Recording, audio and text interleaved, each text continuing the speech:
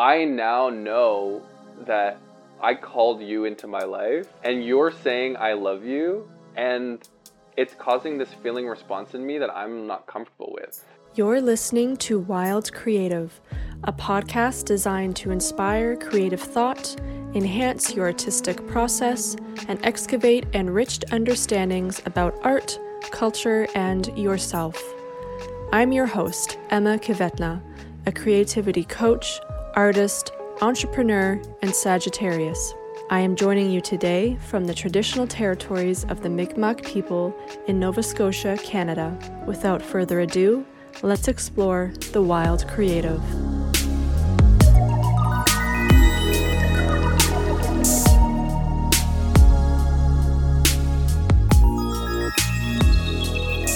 Hello, thank you for joining me today on Wild Creative. Today's guest is so incredibly special because he is my closest, dearest friend, James O'Connor. I've known James since grade 9, which was about 15 years ago. And over the years, we've kept in touch, even when I moved away to an entirely new province at the other end of the country for 8 years. We kept in touch. We are always messaging on Facebook constantly. And every few weeks or so, give or take, we have these really long 3-4 hour video calls, sometimes longer, to catch up on things and to ask for advice and to discuss things. We always have these really deep conversations. And James is just an awesome person. He is my closest friend, as I said, and I'm so happy that I got to do this episode with him. James actually visited me in person 2 weeks ago, and that's when we recorded this. We had such a good time. It was so nice to have him here and show him my new home and the town and the beaches, and we went shopping and we ate out for dinner, and it was just such a great time. Today, we covered various topics ranging from ways that James has developed his intuition to why it is that romantic relationships are so difficult. And we talked about conditional and unconditional love and what it means to co-create with someone. And he even asked me some questions about the creative muse and what exactly that is. And he asked me about what are some of the pitfalls found in institutional teaching with creative writing. It was just a really fun, casual episode. So I will read you James's bio and then we'll get into it. James is a queer certified life coach with the Centre for Applied Neuroscience in Ontario, Canada. He received his undergrad from the University of Toronto, where he studied sociocultural anthropology and environmental studies. While there, James volunteered with the LGBT Out Drop-In Center and Piece by Piece, a student-run group offering grade 5 students peaceful ways of conflict management. As a life coach, James creates an empowering, supportive environment for clients who want to live a soul-affirming life. His methods combine the human energy system, spiritual laws, and intuitive readings. On his time off, you can find James playing guitar and filling up his museum in Animal Crossing. James joined me in person in my home in Nova Scotia. Hi, James. Welcome to Wild Creative. Thank you for having me. I'm so excited to have you here. Congratulations on your podcast so far. Thank you. It's been really fun. I really like the format, so it's good. Let's talk about creating, because you and I have talked about that a lot with regards to creating relationships, creating your life, creating yourself, co-creating with other people. So what does that word mean to you, creating? I think in terms of us and like the conversation that we have, the first thing that I kind of think of is this term of embodiment. And I think for me, creativity is kind of hand in hand with embodiment, because it's kind of comes from this place of like, what do I feel I need to do in this moment? Mm-hmm. As opposed to what do I think I need to do, or what do I feel I'm expected to do? Yeah. And I feel like embodiment is so linked with intuition. Like our bodies and intuition are the same thing. Mm-hmm. So when you say being embodied, to me, that means really checking into your intuition as well. Mm-hmm. Yeah. And I know you have a really good intuition. about so many things. You're so intuitively developed. I never really thought of myself as intuitive, I don't think, especially being a Virgo. I feel like earth signs to me didn't really like scream intuitive. So I would say that, when I was younger, I didn't really think I was super intuitive. But as I kind of grew older and learned to trust my feelings more, I think I've just been kind of falling deeper and deeper into listening to my intuition and my creativity. Yeah. And I feel like when we're young, it's hard to be intuitive anyway. Like, although that being said, I feel like some kids can be quite intuitive, but not know that that's what it is because they're a child. But yeah. And I think you and I were definitely kids who prioritized thinking, like logic over everything else. So I feel like for us in particular, like to be intuitive wasn't really something that we let ourselves do. It was like not in, at least it was not in my nature. I was very analytical, overthinking, trying to think my way out of things constantly, disembodied. It's funny how that like coincided with disembodiment, which as you said at the beginning, to you is to be embodied, is to be like intuitive and creative. Which is why I think it's kind of radical as adults for us to kind of choose creativity over top of what we kind of relied on as kids. Yeah, yeah, absolutely. So let's talk more about intuition since we're talking about that, because there's so much there. And you talked about being a Virgo and how that to you didn't scream intuition, but now would you say earth signs can be intuitive, or they are intuitive, or anybody has it in them to be intuitive? I feel like, probably the last is that everybody has the ability to be intuitive. Right. Just gonna have to follow the signs. Yeah. What are some ways to become more intuitive that you've personally done that have worked for you? Yeah, listening to the emotional guidance scale was probably the big game changer for me. It's kind of a way to give some weight to the emotions that we feel. So the idea with the emotional guidance scale is that kind of positive emotions are the ones that are kind of in line with who you're wanting to be, whereas negative emotions is becoming separated from who you want to be. So that kind of helped to explain it differently for me, because when I'm feeling negative emotion, I then kind of am checking in with myself to be, okay, well, why do I feel that and how do I want to feel? So now I'm calibrating myself to feeling more positive emotion when I can. Right. So it's really about, for that kind of technique, becoming really self-aware in the moment as things are happening. Because one thing I feel about intuition is that depending on where you are in the moment, your intuition is going to give you different insight. So I feel like if you're kind of lower on, so the emotional guidance scale is the scale of 1 to 22, and at the top is happiness, joy, appreciation, gratitude, like high level knowledge. And then at the bottom is fear, powerlessness, grief, despair. And then in between is like a scale of a hierarchy from that number 1 to number 22. Right. So depending on where you are on that scale, I feel like your intuition will give you a different response. And so as I was kind of calibrating myself to some of those higher emotional places, so I feel like from number 1 to number 8, then I found that my intuition was kind of giving me the path of least resistance to things that were better for me.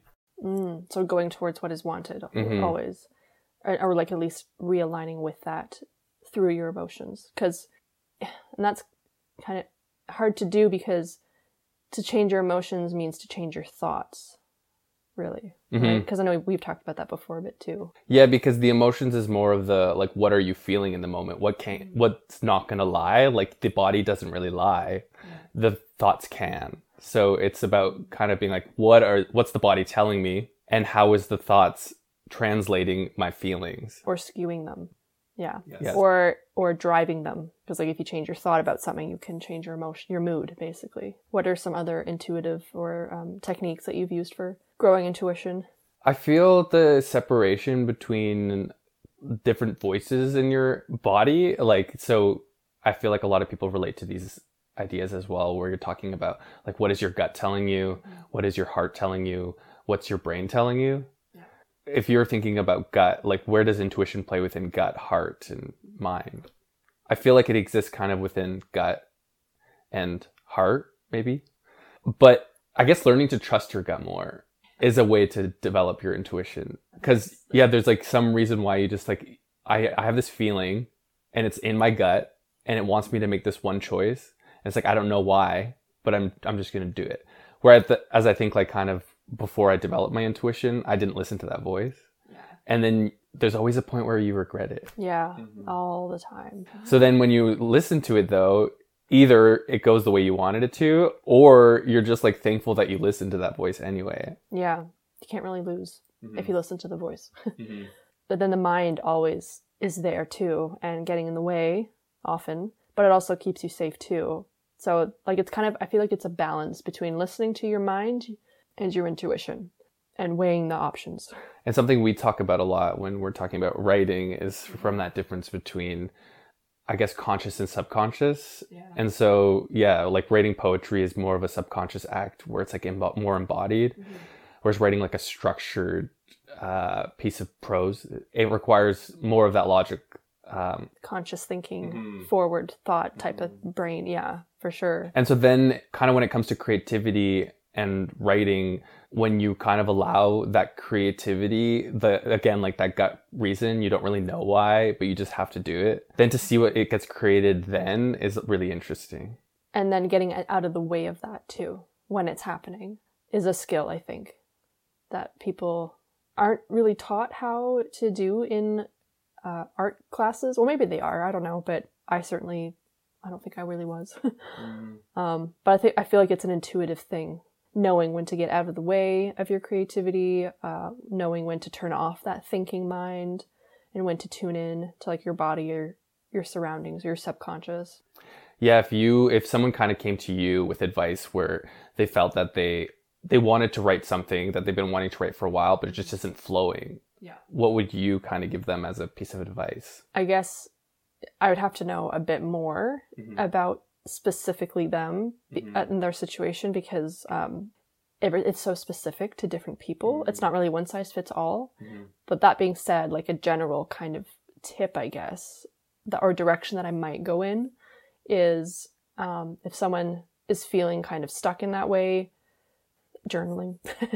Journaling is such a huge one, because journaling, and some people hate it, some people love it, but when you're journaling and you're uninhibited, you're having a conversation with yourself, really. And I feel like a lot of people don't get a chance to do that a lot these days because they're on their phone, they're looking at what other people are saying and doing, they're contributing maybe to that conversation, but like in meaningless kind of ways. There's nothing like deep. I feel like having deep conversations is a bit rare these days, especially deep conversations with ourselves. So taking the time to do that is, I think, really important. And journaling is one of those ways you can do that. You're uninhibited on the page. No one's going to read it. So you can say whatever you want. You can write all the dark thoughts or insulting things that are going on in your head about whatever. Or, you can write about all the things that you think about yourself, and then like kind of start to unpack that. Yeah, I feel it's where you kind of walk around day to day and you just kind of are keeping it at this like shallow, whatever is conscious. But then when you're actually like taking the time to just sit and allow yourself to stream of consciousness, just let it kind of all come out, then you're kind of actually starting to tap into that kind of creative underlying. Because I think the answers to all our problems are inside all of us, as cheesy as that sounds, but I do think that is the case. And I think it's just a matter of going deep within to find that. And some people need help to do that, i.e. they hire a coach of some sort. And some people who are naturally more curious or driven to do it can kind of do it on their own. That's kind of what I did to get through my writer's block, is I went inwards during a time when I had really nothing else to do. It was in 2020. And had conversations with myself about my writing. Why am I having this trouble with it? And I just asked all these questions, and all these thoughts rose to the surface that I hadn't thought of before. But that I also there was no agenda either. I didn't know what the heck would come of it. But that's just the fact I was doing it, the nature of doing that, having that conversation with yourself, it's something going to come out of it. Like inevitably something will. Do you feel there's a lack of that kind of education when it comes to learning about writing? in that conversation. Yeah, definitely. I certainly haven't seen that anywhere taught in like writing classes in school, and I did take some at university. One of my best friends has a creative writing degree, and I'm sure she would say that that is like never come up. She knows a lot about writing and the craft and editing, but so much so now that she doesn't do it anymore because she's so stuck on what she's been told she has to do. I think from university, and the workshops were a bit scarring for her. So she actually doesn't write anymore now, which is like really sad. I think like I'm sad for her. Maybe she disagrees, but I think it's a shame that she went through all that trouble and that worth and has a creative writing degree and now is like not doing that at all. Not even in her free time, like not even a little bit. It's almost like, yeah, they didn't really set them up to be able to constantly pull from their center of creativity. Like, instead just being like, just trust the process, trust the system. Yeah, trust what I'm telling you, or trust my experience, or whatever it is, and that's all you need to know. And it's like, okay, but what do I do as a writer? Because the way I write is different from you writing. So like I've said it before, a lot of writing classes and courses teach you how to write, but they don't teach you how you write. And that is unique to everyone. So yeah, I do think that's lacking in the creative writing teaching industry. It's a skill too to develop, but if you're not even aware that it's a skill to develop, you're never going to develop it, right? So I think that's another thing that kind of comes along with intuition and developing it. Also in regards to the need for creativity and writing, I think is kind of through navigating the darker parts of life. Because ultimately, I don't think it's something that we really want to do. Navigate the darker parts. Yeah. And as my work as a life coach, I feel like that's mainly what I'm trying to do with people, is to help to talk about that in a way that's not really overwhelming for people and kind of gives them a sense of hope. But I think, yeah, writing is definitely a perfect place for people to start to process those types of experiences because it can come through in such a subliminal way. Yeah, like that. It all comes from inside you. You're not getting any external input. You're not listening to somebody else and then writing. You're listening to yourself. You're going inwards, and it's everything you do when you're journaling comes from within. So it's the answers you get from that method, or writing in general. If you're writing fiction or poetry or whatever, is all from you. And I feel like writers will notice when it's not them, because then it will feel inauthentic. It's like, oh, I feel like I'm mimicking this writer that I really admire, but I don't know how I write still, or I don't know what to write about. I'm just kind of copying what they wrote about to follow a trend, or whatever it is. Like, it's not authentic, really. One of my favorite things that you've ever said is talking about the muse, like finding your muse, which I think is also connected to this too. It's like, what is the being inside of you that wants to come out? Like, what does it want to say? And how would you kind of talk about that in regards to navigating darker experiences that we've gone through? Like, where does the muse come from? It's been my experience that the muse is an anthropomorphized entity inside us that represents an inner part of us at that point in our life, a part of us that wants us, our human self in the outer world or whatever, to transcribe what it's saying. Like, it's the part of you that wants to get something out of it, like expel something. Either that, or it's the part of you that it wants you to return to, or a part of you that felt the most pure at a different point in your life. Like, I had a client once who, when I asked her that question about like what, I kind of explained to her what I think a muse is, and then I asked her what's the first thing that comes to your head when you think of your muse. And she said that it was a younger version of herself when she was like a child. And so we kind of looked at that a bit further, and we kind of worked out that like her muse is the younger, carefree version of herself before all the hardships of adult life that naturally happen when you're older.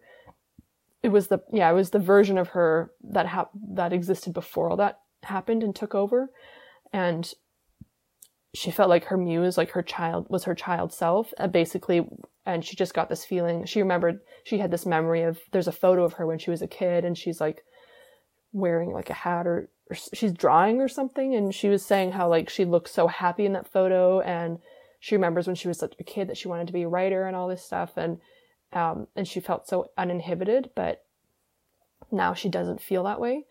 So I felt like to translate that was kind of to say like, oh, well, maybe your muse is this young childlike version of you who just wants to write for fun. But she was writing this like really serious like nonfiction book, and it was really draining. And I'm like thinking like, well, that doesn't line up with your muse who just wants to write for the love of it and write for fun and like write in that more passionate, uninhibited way. Because the project she was working on was really draining. There was also some other stuff in her life going on that was really emotionally blocking her too. I feel like talking about intuition though, I guess should we really have a clear segue to this? Because the conversation that we're having around muse and then also bringing it back to the idea of intuition, I feel like you can't quite know what your muse is unless you're tuned into your intuition. Because when are you ever going to have a conversation with that like anthropomorphized version of yourself? It's not right. It's not something that just happens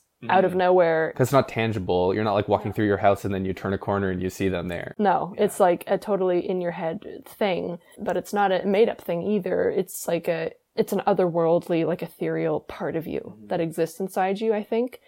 And I think over time our muse transforms and changes. It's like a shapeshifter. It changes into something else. And ooh, that's so good. Becomes something or someone else as you evolve and heal. And so for me, I haven't really looked at my muse in quite a while, so I don't really know what she looks like currently. But I remember a few years ago when I was thinking about this and I like thought about my muse and tried to connect with like, what is the muse? Like, what the hell, what is that entity that we always say like, oh, it's my muse, I have no control over it. What does that even mean? When I thought about that, I got this vision in my head of this woman. It was me wearing a black, dark trench coat, smoking at the very bottom of this cave. And she was so cool and like dark and kind of moody. And she was sitting on this rock and she was like smoking and she was like, the word that comes to mind was badass. She was very badass, but she was in this dark cave, she was in a cave. It was just so, I still have the vision in my head now, but that's what I initially came up with when I thought of my muse. And so to me, at that point in my life, I did feel like the inner parts of me was in this like cave and had been in there for a while. And I was like scared to come out of it, scared of what was in the cave, but also kind of trying to fight my way through it, which is where I think the badass kind of vibe came from. Would you say that kind of in your conscious life that you would describe yourself as a badass? I mean, I try to be. Yeah. Other people have said I'm like that. I don't describe myself that way. I don't really think about it, to be honest. But clearly, like, this muse part of you kind of showed up as this badass version of, in Greece? Yeah. Bad Sandy? Bad Sandy, yeah, it was Bad Sandy. Yeah. And it was me, but she had, like, dark black hair, a black, like, dark trench coat, and she was smoking. I don't smoke. Ew. I never will smoke cigarettes. But it was just so vivid. And she was sitting there on the rock, and I just felt like she wanted...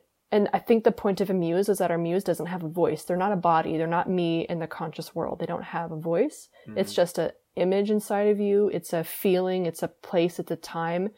And that thing, that entity, I think, is what wants you to transcribe what they have to say.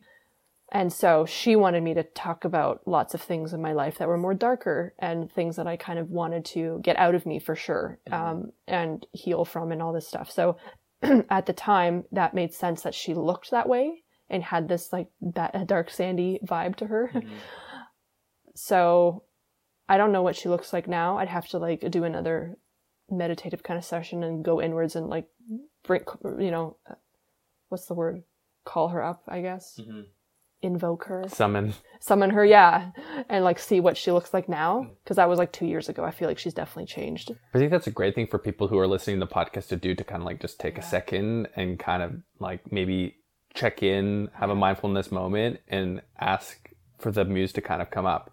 Or at least to kind of start getting curious about that. Because maybe you don't know exactly what it is right away, but maybe you'll have like an inkling. Just the fact that you're even listening to this and have this thought in your head now, because I don't think people talk about the muse in this way really. Like it's such an elusive thing when people do talk about it. And my point of that exercise that I was doing was I was trying to make it not elusive. I was trying to make it a identifiable. Yeah, it's very unique to your style of coaching. Yeah.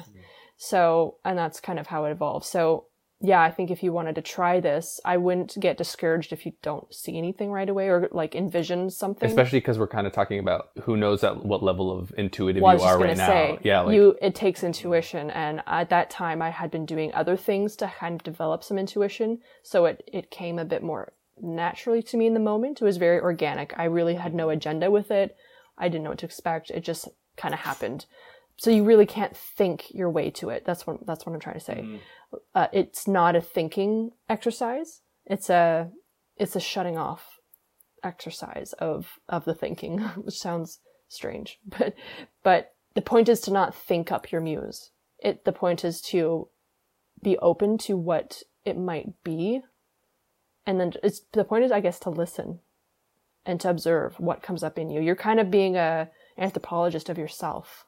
You know, you're being curious about yourself. Like, what is in me? What the heck is in me? You know, like you want to know, and you want to know because you know that knowing will help you. And it could come up in so many ways. Like for some people, I feel like it might come up in a very specific image, but maybe for other people, it's a feeling. Like it's not even a person. Or it's a color or a scene. Like it could be anything. For me, it was clearly a doppelganger of myself. Mm-hmm. And you could kind of think about like, what are the movies that I look back on and they resonate with me for some reason? Like you can kind of just start to like ease into it in that way. Like what are the themes that stick with me in my life? But this is all stuff that people could do kind of with the work of someone who is more intuitive than them. So like with a coach. Yeah, absolutely. For sure. Is there anything else we want to talk about in relation to intuition? Because I do want to ask you about some other things, but... Well, I was going to say, speaking of... Off of the conversation with the muse, and we're bringing up this idea of like figuring out who you are. I think sometimes it's conscious, sometimes it's subconscious. But for us, I think it moves us into this idea of like, what are the relationships in your life and who are the people who kind of keep coming into your life and how are they a reflection of like who you are, who you're becoming, your creative version of yourself. Yeah. And that's something that you and I talk a lot about on our own time is like, relationships. I feel like, because it's everything. Relationships are everything. They are everything. And why are they so hard? Because no one teaches you how to do them. No one teaches you anything about, like in school, like they don't teach you those skills of developing interpersonal relationships. Mm-hmm. Or is it intra? One of those. But especially romantic relationships, like... Because the main way that we learn about relationships is through the media. Like it's which is so skewed. What are we digesting as kids? And I remember one of the spiritual teachers that I follow put it in that way of like, we have never seen on screen a version of a relationship where like the people are mutually growing and learning at the same time. Like it's never that way. I feel like it's always kind of slightly dramatic. It's caricatured. There's always climax where there's some type of betrayal. And then there's this ultimate like coming together again and forgiveness. So then I think we kind of learned that relationships need to be a little bit roller coaster like. Right. But they don't have to be. I don't think so. No. I think it's natural that there's some of that, but not all the time. Like, yeah. So let's talk about relationships then. Yeah. Because there's a lot there. Let's talk about relationships. Co-creating with someone else, because that's a term that you've kind of brought up a lot when we've talked about our many qualms with relationships. Mm-hmm. What is co-creating with someone? I think it's the sense, I feel there's a lot of the times where we kind of learn about like navigating relationships through a place of blaming other people. So you kind of start a relationship and then you kind of look at the flaws and then you ultimately say like that the reason why the relationship failed was because of the other person. Which I'm also not opposed to saying that it was because it was the other person. Because it may very well be. I know. But I feel like that's a very like surface level evaluation of why a relationship happened the way that it did.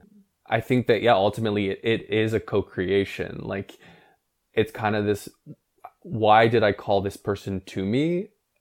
Kind of, I guess, bringing it to this more of like an intuitive, subconscious understanding that like, your subconscious has been collecting data throughout your life. And from the people that you see, they kind of can see that like that person has something that you want, like a quality that you're wanting. And so then you kind of find yourself in a relationship with them. But then ultimately, through the way that you're navigating it, I feel like we don't understand how to kind of keep our sense of self within the two. Right. I feel like it's almost more important to create yourself first before you try to start to co-create with others, because it's not a necessity, but it helps, like the awareness at least of. I think that's such a good point. Yeah. And again, like bringing it back to the media and what we learned and what we watched when we were growing up, it was very much not that. It was all like, about the relationship. You should be a chameleon. Yeah. What they want, you should become. It's not about you, it's about them. You should become their vision. Yeah. Right. And that's garbage. I mean, we could really get into that and talk about the patriarchy. Oh, yeah. Let's do it. I mean, let's talk a little about that, sure. Yeah. But yeah, because I feel like the relationships we see in pop culture and society or mainstream, whatever, are terrible models. Mm-hmm. For it's kids. like a male serving model. Male serving model for sure. It doesn't even really largely factor in queer relationships. Yeah. It's getting there more so today, which is good.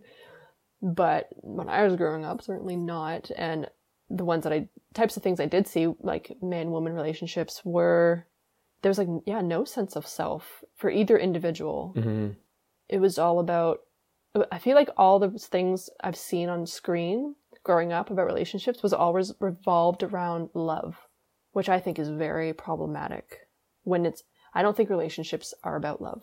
I feel like, the conversation we're having, they're like, it's selling a fantasy. Yeah, and love is a component, but it's not the be-all, end-all, ultimate thing you're aiming for, is to be in love, and love sustains everything, and love can never die, or whatever. I don't think that's true, because that lends itself to, I think, a dangerous zone where you may sustain a relationship for the sake of love, and that can be very harmful.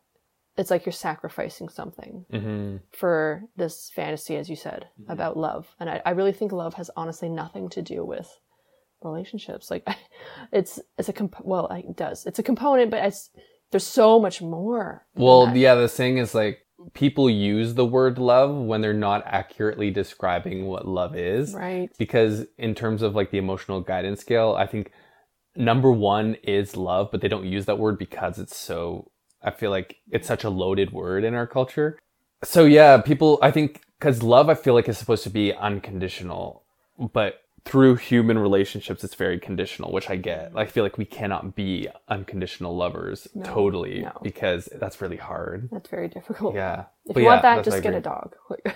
If you do want unconditional love, your dog is pure joy. I know, he is. Yeah. But yeah, so what is love to you then? Ooh, that's such a big question.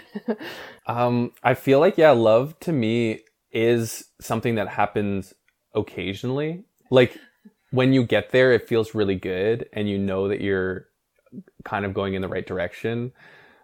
But it's not something that happens all the time. That's where I feel, a relationship maybe is not really working out if there is a lot of need to kind of constantly be saying, oh, I love you. I love you. I love you. Because why? Do you really mean that? Yeah. Are you accurately, like, what does love mean? I feel like... my standards of love is high. Exactly. And I feel like the phrase, I love you, is... I think people see it as the magic words that unlock and make everything better, always. And that's just simply not true. If anything, I think they make things worse, actually, sometimes, depending the context and what's happening. I feel like it disconnects people from their own sense of creation, though, because the person saying, oh, I love you, someone else is feeling, I don't feel that. Yeah. I really don't feel it. No. But then they're like, but maybe. And so then they kind of convince themselves that they're in this sense of love as well. Meanwhile, their gut is like, this doesn't feel right. Like, this doesn't feel right. Yeah. And that's why I kind of wanted to talk about in terms of relationships as well, is this idea of, one person explained it so well, and it was this idea of, one of the reasons why relationships fail is because people don't say what the purpose of the relationship is. Also, I think that's kind of a hard thing. It's a hard thing to narrow down. Narrow it down. unless you kind of are more like you kind of have that intuitive connection where you can kind of tell like, what am I trying to get out of this relationship? Because I think most people are like, the purpose of this relationship is so that I can get married, have 2 kids, move in together, and be loved retire forever and not die alone. Yeah. Whereas then now I'm finding more when like I connect to my intuition more, I can be like, okay, well, like, what's the purpose of this relationship? And the purpose is to be like, you're someone that I can be comfortable being myself with, and I want to learn what that's like. Yeah. Yeah. Oh, so it makes it so much more specific. I feel like I'll know when I'm failing because I'm not feeling comfortable. Yeah. Yeah. Yeah. So would you say that like the co-creating and being with it involved with someone is really about learning about yourself through someone else? Yes. Yeah, there's one thing I said to you the one time where it was like writing a book. And yeah, so like kind of think of relationships as 2 people coming together, but they're both writing their own chapters. But it's in totally separate books. Like you're writing your own version of what's happening. They're writing their own version of what's happening. And a lot of the times we're not reading the pages in other people's stories. So I feel like, yeah, it's about co-creating and writing a book together. Co-creating or a chapter is at least checking in with the other person. I feel like co-creating really could be anything where it's because even versions of people just writing their own versions, that's still co-creating. But is that working?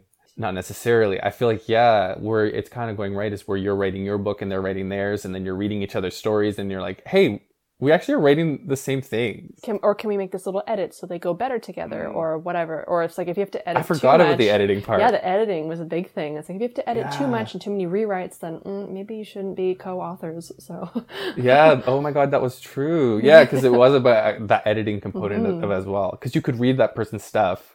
And if you have to like cross out all their sentences because it's like, no, that's not garbage. Good. This is not good. Yeah. Then that's too many edits. That's so much work. Yeah. And then maybe it happens that like, well, we've reached the end of the chapter and I kind of don't want to do the next chapter with you. So bye. Yeah. Or maybe I do. And you write the rest of your books together, but you don't have to. And you certainly don't have to rewrite if you don't want to. Yeah. It's like, what are you trying to get out of this relationship? And I don't mean in a like selfish kind of, I guess, but not, if you're going to approach that question, it's hard to do it in a way that doesn't come across selfish, because what am I going to get out of this? Sounds inherently selfish or one-sided, but I don't mean it in that way. It's like, what are you both going to get out of this? And is it an equal exchange, or is one person going to be doing way more work and the other person is like reaping the benefits of that? Or is it going to be equal, but it's kind of like really tumultuous and maybe not worth it? Like there's so many different ways that you can co-create. But I feel like we were talking about this in the car the other day about how this one person you were seeing like isn't aware that they could be creating with you, and he doesn't really see it that way, but then you do. So it's like how would you navigate or give advice to someone to navigate those types of conversations who may be more aware of this co-creating idea, and to somebody who doesn't think of relationships that way? Yeah, in that context, it was his default was kind of just, what do I deserve? Like, what am I owed? That's what I mean. Yeah. So I think in that relationship, it was very much like there's not really much work that he's doing. It's just kind of seeing like, what am I getting? And what am I getting out of it?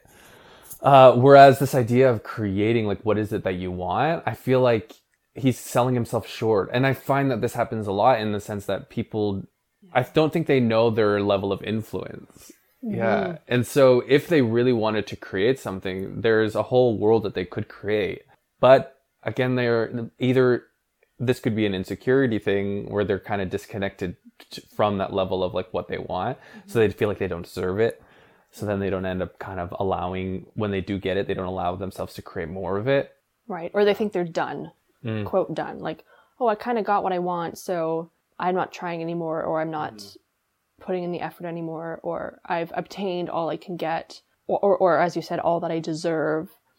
and that's it. And then it's like, oh, I feel like you're missing, it's like the tip of the iceberg. It's like you're missing so much more that you could have if you just approached it in this like more creative way. Mm-hmm. Not to say that people don't, I mean, if they want to just kind of experience relationships in that other way. Again, it kind of comes down to purpose. Yeah. If you're kind of talking about the purpose together and they're just saying like, but this also requires them to be really honest, where there's like the purpose of this is just sex. Then you go, okay, well, thank you for letting me know what the purpose of this relationship was. And like, I guess if that's all that it is, if you mutually agree, if I'm okay with that, right, then that's fine. Then it's good. It doesn't have to be. But if I do want more, then right, there's that conversation. Gotta close that chapter. Yeah, exactly. Or rip it out of your book. Rip it out of the book. Yeah. Burn it. What about co-creating with yourself and like learning about like creating your life? What's your take on that? Ooh, I feel like life just kind of creates itself in the sense that you can't avoid it. Can't avoid what? You can't avoid... Oh, you can't? You can't avoid it. Oh, okay. Yeah. Yeah, that's true. Yeah. I see what you mean. I feel like you can ignore it or you can... be passive about it. Yeah, or you can like... what's the word I'm trying to think of? Because ignore it kind of fits, but... Like unaware of it? You don't know it's an option that you can create your life? Yeah, it's like... Because I feel like you can know that you have this thing that you need to do, but maybe it's you don't feel like you deserve it. Maybe again, it's like connected to this level of insecurity. So yeah, you don't know that you have that influence. So in the same sense, I guess me telling other people in relationships they don't know their influence, this is that same thing. Yeah. But again, I feel like the way that kind of life works, the way that the subconscious works, is it's kind of constantly trying to get us outside of ourselves and to create things into the real world, which this goes into the conversations we've been having recently about actually kind of creating the things that you've been wanting. Yeah. Because yes, the question was about co-creation with yourself. With yourself and your life, yeah. And I don't think, so I kind of said life kind of creates itself and that you can't avoid it.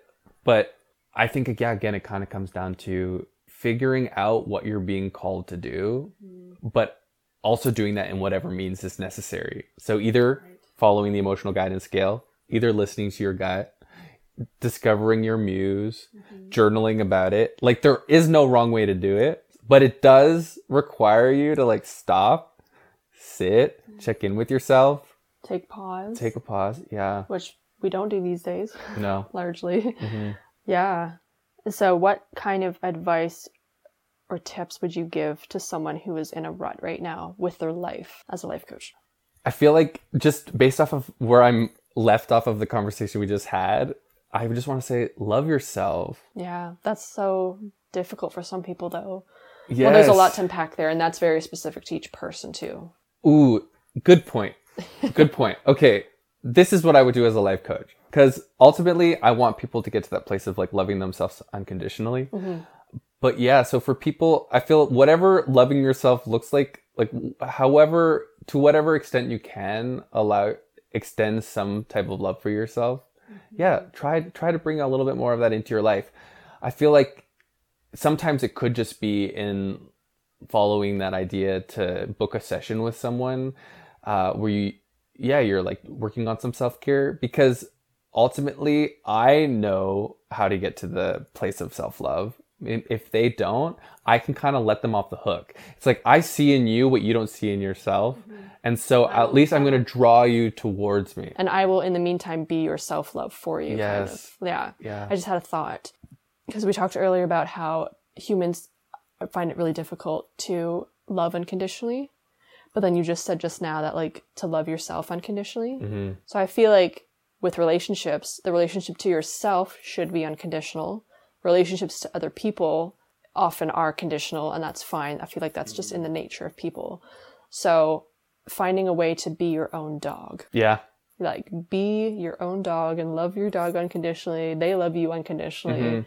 And so I feel like if you separate yourself into two beings, one is the dog version of you, one is you, conscious you, and love that dog, and that dog loves you all the time, no matter what you do, because it's a dog, and dogs are amazing. Yeah. Oh, getting to that high level of dog. They're enlightened masters, you know. They are. Dogs are the best. Yeah. But I guess people know, like that's something they can relate to. Just kind of see the way that your dog kind of see yourself the way your interacts dog with you. sees you. Yeah. Which is so easier said than done. But I feel like that's the ultimate self-love type of situation. And it's not like a self-love in a vain type of way. That's not what we're talking about. That's something else. So let's talk about discernment, because that's something you and I have talked about a lot recently. And so discernment, what does that mean exactly in terms of relationships and other people? And I feel, again, this is kind of connected to the idea of co-creating in relationships and pointing kind of to others for blame. So discernment is kind of levels of doing this. So I think like the first level is kind of you point to someone else and you blame them for the reason as to why the relationship ended. So it's this level of judgment on behavior where you're like, I know that you do things that I don't like. Then one of the next steps is like a discrimination level of being able to figure out like, okay, I know that I don't like some of the things that you're doing, and I can like identify down to a very specific detail. So like, I don't like this thing that you do because it like brings this emotion up in me that I don't like, or I know that I don't like this detail, and I know that you picked it up from the patriarchy, like toxic, from somewhere toxic. Yeah. So at least you know now, you're like, I know you have this thing, and I know that I don't like it, and I know why. So discernment is this, I feel like it's the way that I was told, it's like the final version of this, where it's the level of, I take responsibility for attracting you into my life, and I do the work. So if it's not something that I want, in a way I can push it away, but I feel like it's more like this. Your response called me to say something. Did I say it? And I think that maybe a lot of the times we don't, because we're prioritizing like our brain over anything else, or the upbringing that we had, where again, it was like kind of supposed to be, oh, I'm just supposed to kind of like all your qualities, and I'm supposed to be more passive when it comes to, I guess, the relationship that we have together. But I think like living authentically, following that voice inside of you, it's very much about, if that person said something and it caused you to want to say something back, then you should say that thing. Because then you're actively creating. As opposed to reacting. But it is difficult because it has that high level of spiritual sophistication. Again, it can't really be connected to blame. Because it's like, I take the responsibility for getting that. Right. But I also know that now I have a part to play. Right, yeah. Because I attracted this into my life, so what am I going to do about that? And instead of reacting and getting super angry or blaming them like, oh, this person's, if they just weren't the way they were, then we would have had a better relationship, which I'm so guilty of. But that kind of, instead of thinking that way, it's kind of like, well, this person came into my life for a reason. Like I clearly, as you said, attracted them or drew them in or something. And I'm supposed to learn something from this. We're not meant to be together forever, and that's fine. But what do I learn from this? And then what do I do with that? I.e., what do I create out of that? Yeah. Yeah, so I feel like an example would be helpful. Yeah. Okay. What's a example from maybe your life? Or you can make one up, whatever. I know. In the instances of where guys kind of like, they say their version of the relationship, whereas then, okay, I guess it could be in that sense of even when people say things like, I love you. Yeah. Yeah. I guess maybe that could be it. Where they say, I love you, and then you're on the other side of it, and you're like, that doesn't make any sense. Yeah. Like, or, ew. Yeah, like, it's not true. Like, you don't even know me. It's so false. Yeah. So false. Like, it's a false statement. Yeah. So then, that's again, like, society would tell us that we should say, I love you back. That's the acceptable response. Yeah. And that's usually what that person wants when they tell you that. Yeah. That they just want to hear it back. But then what we should do is not say, I love you back. We should say, like, ew.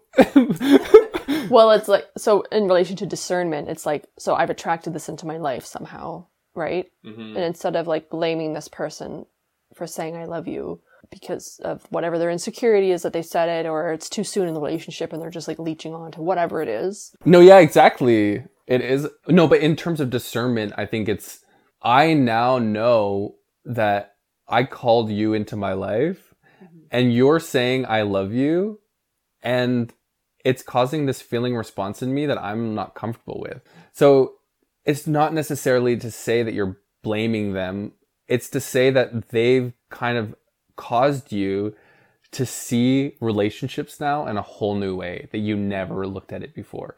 Because before you thought it was when someone says, I love you, you say, I love you back. Discernment is now, no, I choose my own response. I take responsibility. So yeah, now that's where I would say, you could say back, ew. Yeah. Or I would then kind of encourage people to be a little bit more tactful. Yeah, like don't actually say you in the moment. That would actually be a little more specific. And to go, I don't think you can say that yet. Yeah. Or I don't feel that. Or how come? Or why? Yeah, like we've only been seeing each other for a month. Like, yeah. Because then that's a more truthful response. That's, you're now in line with your intuition. Yeah. And you will attract something more truer to yourself now that you've been putting out that alignment in that moment. So yeah, that brings us back to talking about intuition at the beginning. Because the intuition, where you're vibrating on that scale, it's going to bring you. So at the moment, the intuition wanted you in that relationship with this person because it's going to help you to get higher on the list. Yeah. Now, once you're higher on the list, the intuition is more finely tuned to get someone who's more accurate. But sometimes more accurate just means to define what the reason for the relationship. Yeah. And that the reason for a relationship is not and will never be, period, kids. Marriage, long term, right? Yeah, or exactly. whatever it is. Yeah. Mm-hmm. Exactly. But that doesn't mean it has to be a total surface level casual thing either. You can have a, that's a good point. Yeah, you can have a deep, meaningful relationship with someone who isn't going to be your end all be all. That's totally possible, and it's fine to part ways after that's occurred.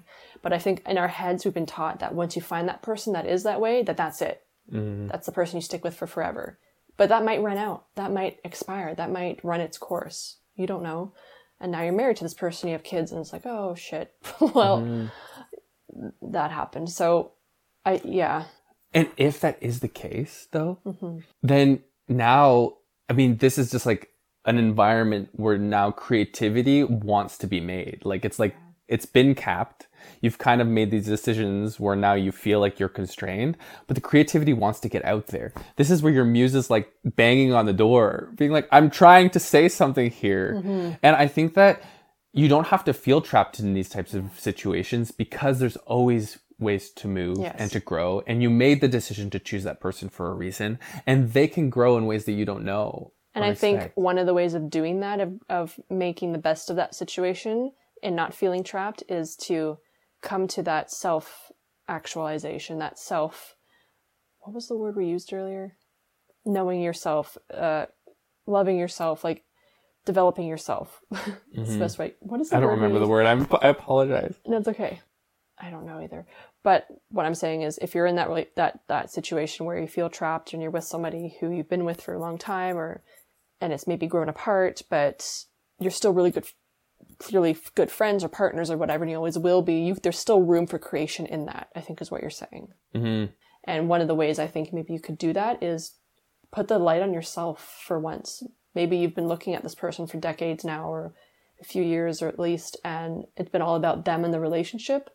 And now it's kind of maybe run its course, but you're still committed to each other. Now maybe is the time to turn the light back onto yourself and focus on yourself and what you want to change and develop and create and grow within yourself. Mm-hmm. And that's again where that co-creating with yourself comes back around. Yeah, the discernment would be the levels of discernment. On the one hand, you can like blame. You're like, I feel stuck. I feel trapped. Like, this is not the life I wanted at all. And I like look around and I can see exactly why. Then you get to that discrimination level where it's like, okay, I take responsibility. I like see the things that aren't working and I do know how I got here. But yeah, then the discernment level is, this doesn't have to be stuck. Yeah, it doesn't have to be, a rut, or there's ways out of that type of situation without having to terminate it. Yeah, but it's also not, I don't think it's ever wrong. And I think that this is like, this is where the work would be so nice. And I feel like so many amazing poems, so many amazing stories would come out of this. Yeah. Because again, but only if you connect with your muse, or only if you connect with your, whatever you want to call it, your subconscious, your inner voice, your gut feeling.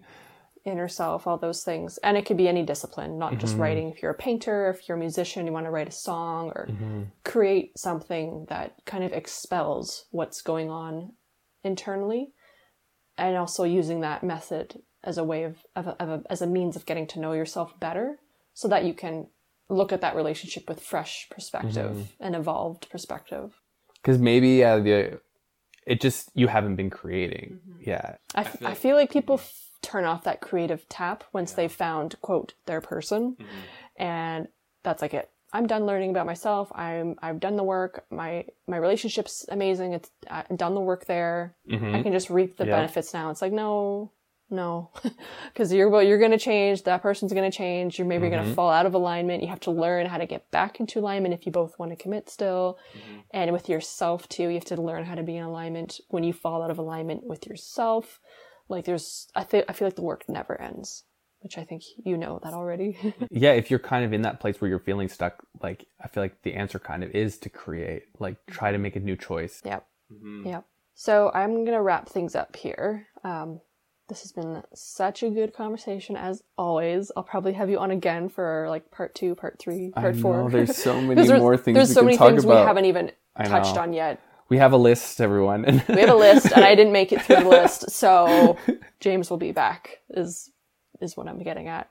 So can you let us know, or let our listeners know, where can they find you online, and what's like the best way to reach you if they want to work with you? Or Yeah, so I'm on Instagram.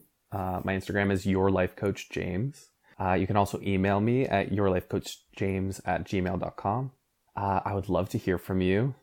Just send me a DM or send me an email and we can get in conversation. I'm a spiritual life coach. I would love to kind of talk about anything related to spirituality, creativity, mental wellness. So the types of people and clients you attract or want to work with are, I think you call it soul coaching? Soul affirming. Soul affirming, that's it. Yes. Yeah. Cool. All right, last question for you that I ask all my guests. Ooh. What advice would you give our listeners for living a wild, creative life?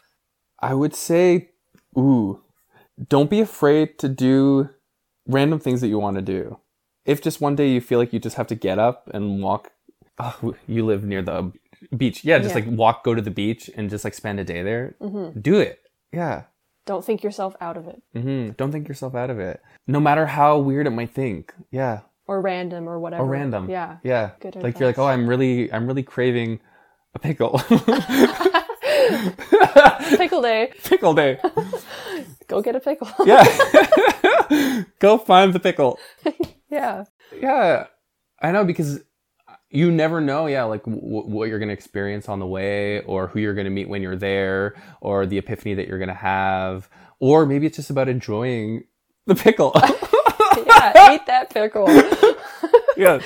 I think that ties in nicely with like a self-care kind of mentality, because I feel like a lot of people maybe have those thoughts throughout the day with maybe a pickle or not, whether it's a pickle or not, but then they don't. Or like a bubble bath. Or a bubble bath or whatever it is, but then they don't do it because they're like, well, I should really do this instead. And then they forget about it and it's gone for another day and that's it. Yeah, so if you want to be wild and creative, it is just about like listening to some of those wild creative thoughts. Those wild whims and just doing them. Yeah. I mean, sometimes it might be too wild, but you'll know that if you tune into your intuition. Yeah. Yeah. If it's a little crazy. Yeah, but the ones that feel so right, that are, it's like, yeah, I could totally do that today. Yeah, don't talk yourself out of it. Just do it. Yeah. Okay, well, that's lovely advice and a nice way to end things. Thank you so much, James. Thank you so much for having me. All right, that is a wrap for today's episode. Thank you again so much to James for joining me. I cannot wait to have you back on the podcast again because there's so much more for us to cover. If you're interested in connecting with James, you can find all his information in the show notes below. If you're enjoying the podcast overall, please do rate and review. Don't forget to subscribe, follow, and share. All the things that help get it out there. I really do appreciate it. And if you have any questions or comments or topic ideas for future episodes, or if you want to be a guest on the podcast yourself, please email me at emmakivetna@gmail.com. Otherwise, until we meet again, stay wild, stay creative.